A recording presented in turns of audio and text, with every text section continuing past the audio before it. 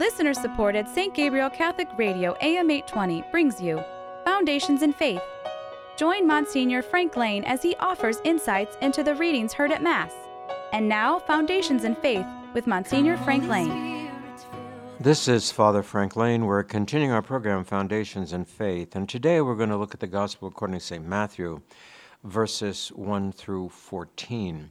We've been following Matthew's Gospel lately, and we have a series of parables that basically are thematic, that they all kind of reflect the same fundamental teaching, but they all have pieces and parts to them which are a little bit different, which kind of flesh out the picture for us. And so today it's going to be the same thing. Jesus is still now. He's talking to the chief priests and the elders of the people. He's been doing this for the last two parables or three parables. And he's gotten them, and this all flows from that confrontation that they had over who was John the Baptist. And, did his mission come from God, or was it a purely human mission? They didn't dare answer, because if they say it came from God, then everyone was, why didn't you follow him? If they say it was a human endeavor, then they anger the crowds who were very devoted to him and saw him as a prophet. So they chose to say nothing. And so Jesus then leads them into these parables in which they have to give the right answer, when that answer is always self-condemnatory. And yet they're put in front of the crowd in a spot where the absurdity of their positions would be glaring to the public if they answered according to the way that they practiced and according to the way that they actually thought. So he is here again now with the chief priests and the elders of the people, and then he tells them another parable. The kingdom of heaven may be compared to a king who gave a feast for his son's wedding. Now this, again, in a way, is an Old Testament theme. It comes to us once again out of Isaiah, and the idea of the feast on the holy mountain, which is the day of the Lord, which is the coming of the Messiah, which is the kind of the recapitulation of everything in the Creator. And it comes to us, of course, from Isaiah, the 25th chapter of Isaiah. It starts out, on this mountain the Lord of hosts will prepare for all his people a banquet of rich food, a banquet of fine wines, of rich and juicy food, of strained wines on this mountain, and so forth. Okay, so Jesus now picks up this idea of a banquet, this idea of plenty, this idea of that which is pleasant and enjoyable and fulfilling. And he says, so he gave a feast for his son's wedding. Now, obviously, this is set up, Jesus has this set up right away for the Father being the King and himself being the Son. And he obviously is talking about images of the Messianic age, that it is the Son of the living God who is going to come and be the Messiah. And so he sent out his servants to call those who had been invited. Who was invited? The ones who were invited were the children of the Old Covenant. And who were the servants who were sent out to invite them? Were the prophets. So we see this set up once again, that the initial, the elect, the first called were the children of Abraham, were the Hebrew people. And then, as they began to fall away, as they stumble over and over again, new messengers are sent. Here, they're the servants of the king going out into the highways and inviting people. And so the chosen ones are the first ones invited, and they're invited through through God's emissaries, the prophets.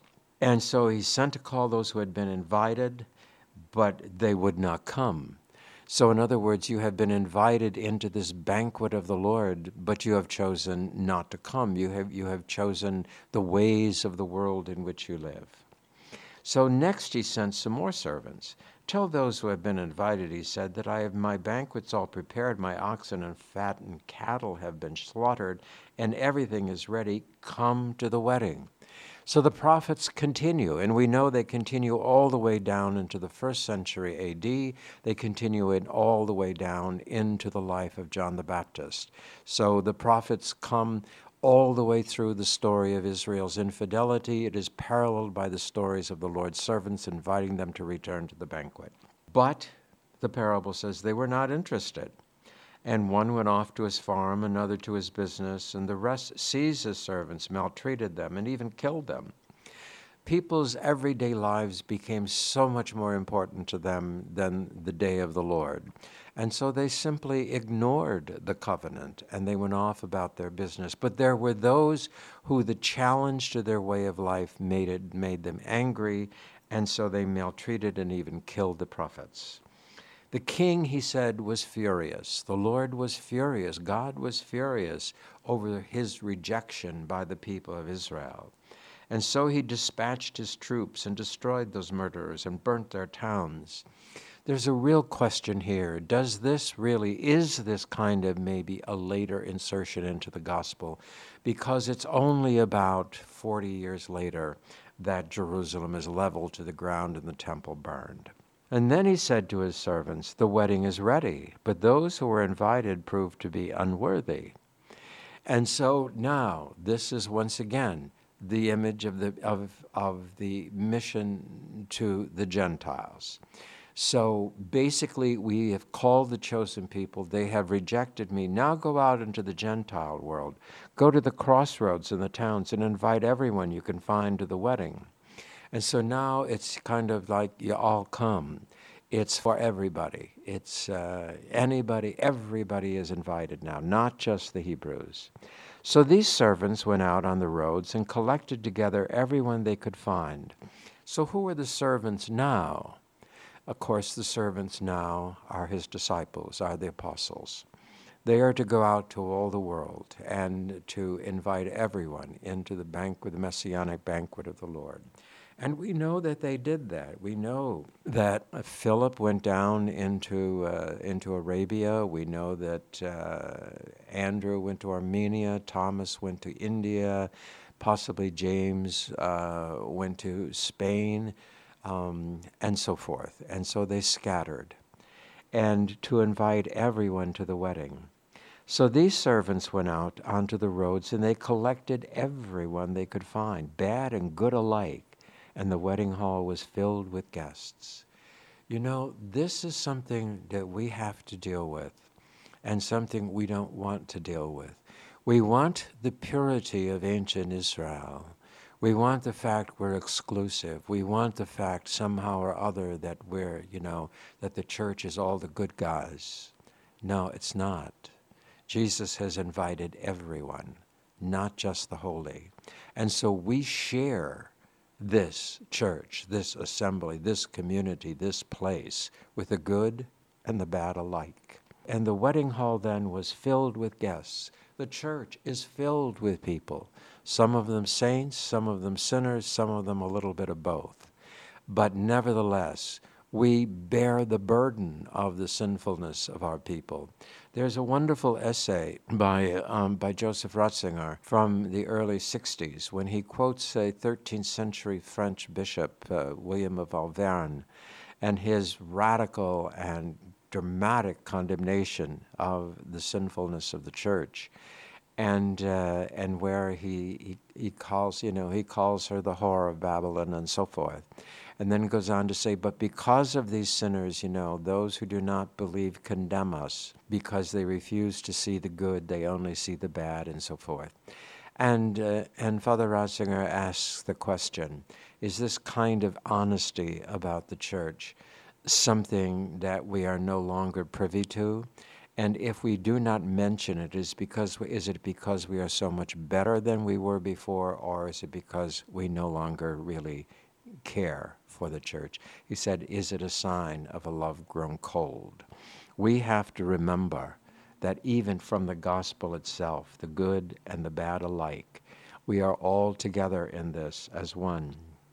When the king came in and looked at the guests, he noticed one who was not wearing a wedding garment. And he said to him, "How did you get in here, my friend, without a wedding garment?" And the man was silent. And then the king said to the attendants, "Bind him hand and foot and throw him out into the outer darkness, where there will be the weeping and the gnashing of teeth. For many are called, but few are chosen." Interesting. First of all, we know that this is not a logical progression. If they gather them all out to the roads and the highways and the byways, when were they going to go home and put on their wedding garments? So obviously it's not about how they were dressed. This is, again, another metaphor, that the unpreparedness and the unreadiness and the sloppy dress of one of the members who were brought into the banquet is a sign, of course, of those who will not believe, those who do not in some way accept the living faith, those who do not live it, and so forth. So that even in this banquet of the good and the bad, there are those who are going to persist in the bad. And that the master will therefore come to them and said, how did you get in here? Why did you come in here? And you have no intention of being here. You have no intention of being part of us. And so he has them thrown into the outer darkness, into where there is the wailing and the gnashing of teeth. Another allusion within the gospel to the existence of hell. And so whatever that is and whatever it means, and whoever goes there, anyone who wants to deny that it is part of the New Testament is simply denying part of the New Testament, because there it is. And so basically then, where do we end up in all of this? Where are we with all of this? The parable is clear. Israel has been called. It has been the bride of God. He has led her in the desert. He has covered her. He has protected her. She has become unfaithful to him. Certainly in the prophecies of Hosea, we see, I want you to model Israel. I want you to go out and to marry a prostitute, and so that Israel can see who they are in relationship to me. And then the story of Hosea unfolds, and then God uses that illusion over and over again. And now he comes in the New Testament. He gets into a debate with the chief priests and the elders. They tried to sidestep answering the questions so that they could come out on top of the argument, and so he pushes them into the parables where they have to choose a side, and each side is self-condemnatory. That they choose must be self-condemnatory, or otherwise they rile up the crowds, and Jesus then makes his point. But the point to us is interesting too. We could read this parable all the way up to where that they went out and they collected together everyone they could find. We could say that and leave it at that.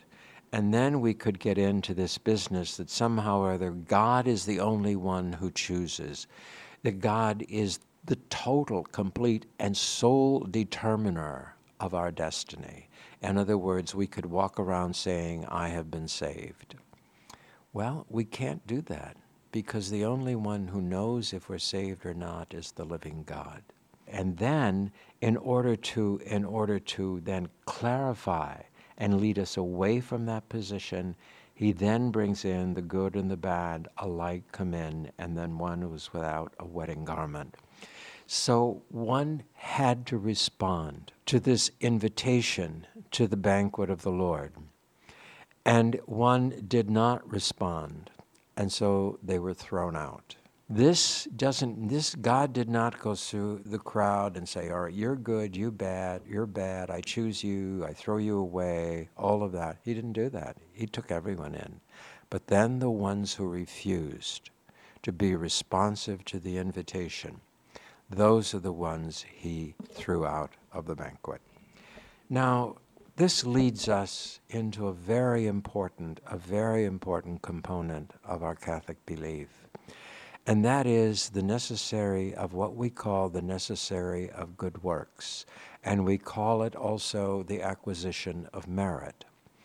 And those words become flashpoints in our relationship with the Reformed traditions. Because in the Reformed traditions, whatever they have evolved into in the modern age is very complex. But certainly in their original form, they believed that the human person could do nothing, contribute nothing toward their salvation. Everything came only from God, and so that they were able to say, and that every person was predestined. While they did not at first say predestined to hell, but only to heaven, eventually the logical consequence was also the predestination to hell. In other words, before the creation of the world, before the very creation of the world, God determined who would be saved and who would be damned. and that it had nothing to do with our free will, it had nothing to do with our responsiveness to grace, it had nothing to do with how we lived our lives. It had only to do with the arbitrary, the whimsical will of God. But that's not what we believe, and that's not what the Scripture is telling us right here. The Scripture is telling us right here, God's invitation is benevolent and universal. We read in 2 Timothy, God desires the salvation of all men. We know that his will is benevolent. And we know, however, that he asks something of us in return. There is no such thing as a love relationship which has no reciprocity to it. There is no such thing, I will always eternally love you, and then you go off and do whatever you want and ignore me completely, and I'll always just feel that way. That doesn't make sense to us humanly. It doesn't make sense to us theologically. That the idea of grace is relational. And this is the fundamental thing. This is why we go back, for instance, even in kind of exposing the foundations of our faith, we go back to the creation story. We go back to the Trinitarian imagery of the creation story, where we see the closeness of the Father, the Son, and the Spirit, that they are so close that Genesis calls them all God. And so they are one, the Spirit, the Word, and the Father. They are all one. And that they are one because of their relationality, because the infinite love of each person is so infinite and so completely and so absorbing that it creates them into one. And we, therefore, are created in their image and likeness. We are created for the sake of relationality with God and with one another. And it is through that process that we find salvation. And in no process of relationship do we find it only one way. No matter how disproportionate, no matter how inexhaustible is the love of God, and how meager and sad is our own capacity, we must respond. How did you get in here, my friend, without a wedding garment? How did you get in here, my friend, without responding in spirit to the invitation? You walked in, but you never even respected or honored the invitation, because you came in basically like a slob in the midst of what was a place where people were supposed to move themselves toward a greater vision of who they were, a greater sense of how they belonged. And the man was just completely incapable of responding, and it said he was just silent. And so what can you say?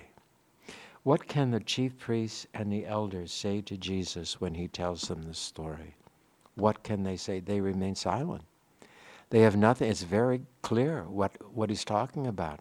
You were all invited to the banquet, and look what you have done. You have rejected, not just rejected the invitation to the banquet, you have rejected the one in whose honor it is held. That when the Son comes, when the Messiah comes, you just blow it off.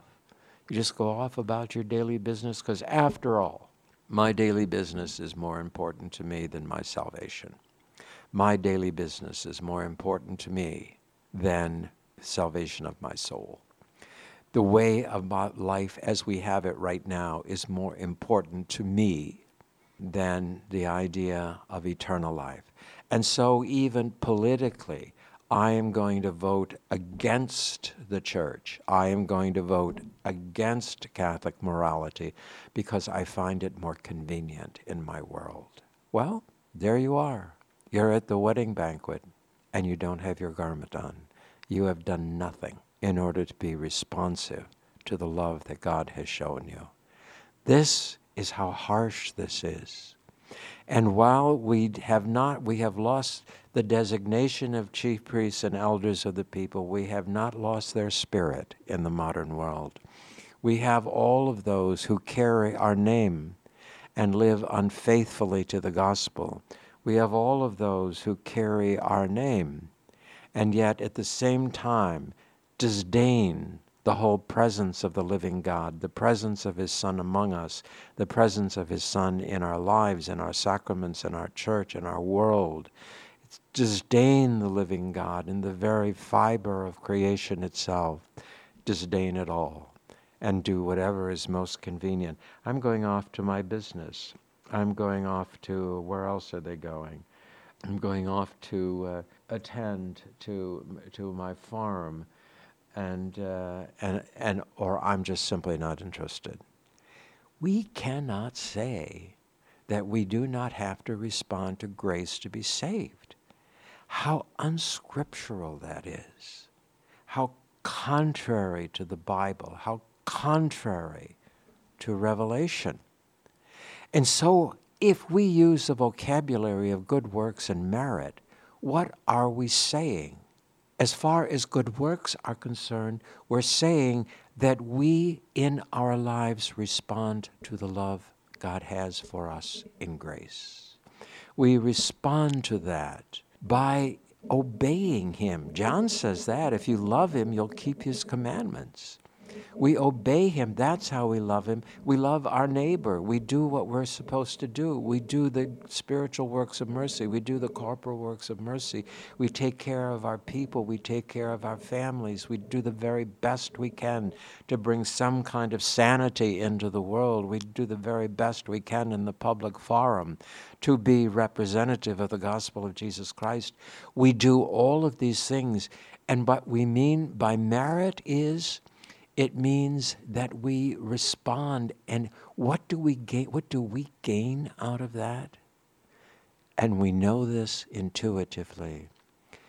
If we respond to one who loves us in love, we are more open to that other person's love than we would be if we did not. If we perform good works, we are more capable of receiving the vastness of God's love into our lives. This is part of a relationship. We grow from being loved. We know that, for instance, even in the raising of children, getting away from how you do it, whether you spank or don't spank, or yell or don't yell, or whatever you do in your family. If the child is convinced that no matter what, the parent loves them, and this is the terror of the wrong kind of punishment for a child, is that it's not so much the physical hurt at all. It's the fear of abandonment. And a fear that I am no longer loved, I am no longer safe, I am no longer secure. And we want to talk about methodology, talk about it all day. That's the issue.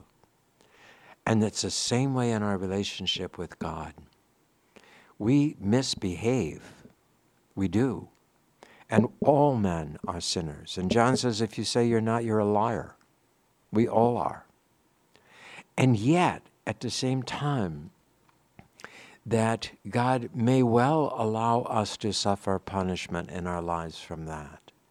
But that doesn't mean that we lose His love. It means we have to come back. It means we have to reach out. It means we have to trust. It means we have to put on our wedding garments again, and we have to be responsive to the love of our neighbor and the love of God that is before us. That we call good works, and merit we call the increase of our capacity to receive God's love because we act in such a way that we are responsive to His love, and therefore our capacity to receive it increases. That's what it means. And anyone who denies that denies Scripture. And anyone who denies that denies human experience. Because that's the way we live. And that's the way God deals with us. And that's why the man fell silent. He couldn't say, well, you called me, you invited me, because he knew. Yes, you did. And I didn't even respond. I didn't even do what you asked. I didn't even respect your invitation. I didn't even respect your call. This is why, for instance, in the great crisis of the Reformation, the one thing, and this had to do with Luther's personality, is he was scrupulous and he despaired. He despaired of God's love for him. How could you despair of infinite love? Because he couldn't justify himself. Nor can any of us. And so he demanded clarity, certitude. The Catholic Church says we cannot have certitude. This whole idea that, well, if God is good, everybody goes to heaven, that's non-scriptural, that's contrary to Revelation, that's not what God said. And if you want to say that, fine. But it doesn't mean anything because it comes from emptiness. It comes from vacuity. We can have confidence. Who would not be confident in the infinite love of God? What child is not ultimately confident that even if they get punished, their parent still loves them? They might have a temporary crisis of confidence, but it doesn't go away if the parent truly does love them. And so our whole experience is, all right, I have fractured this relationship with God through my sinfulness. But I do not despair of the fact I am confident that He loves me. And I am confident that if He loves me, He will desire me to be with Him forever in heaven. But I do have to keep responding so that I don't break that relationship and I don't make it impossible for His love to enter into my life. It's a phenomenal parable and an incredibly important parable for the modern world. You must respond. Each of us must respond to the love of God. In that is our salvation. And if we call that response good works and the increase of our capacity to receive His love merit, so be it. Those are historical terminology. But the dynamic is something that is fundamentally biblical and fundamentally human. And we ourselves can live with a certain peace no matter what transpires in our life. And we can look at our world in a different sort of way no matter what goes on around us, and realize we have an obligation to live the faith, live it actively and well in the depths of our hearts and in the midst of our people. Foundations in Faith is a production of listener-supported St. Gabriel Catholic Radio AM 820. Archives of Foundations in Faith are available at stgabrielradio.com.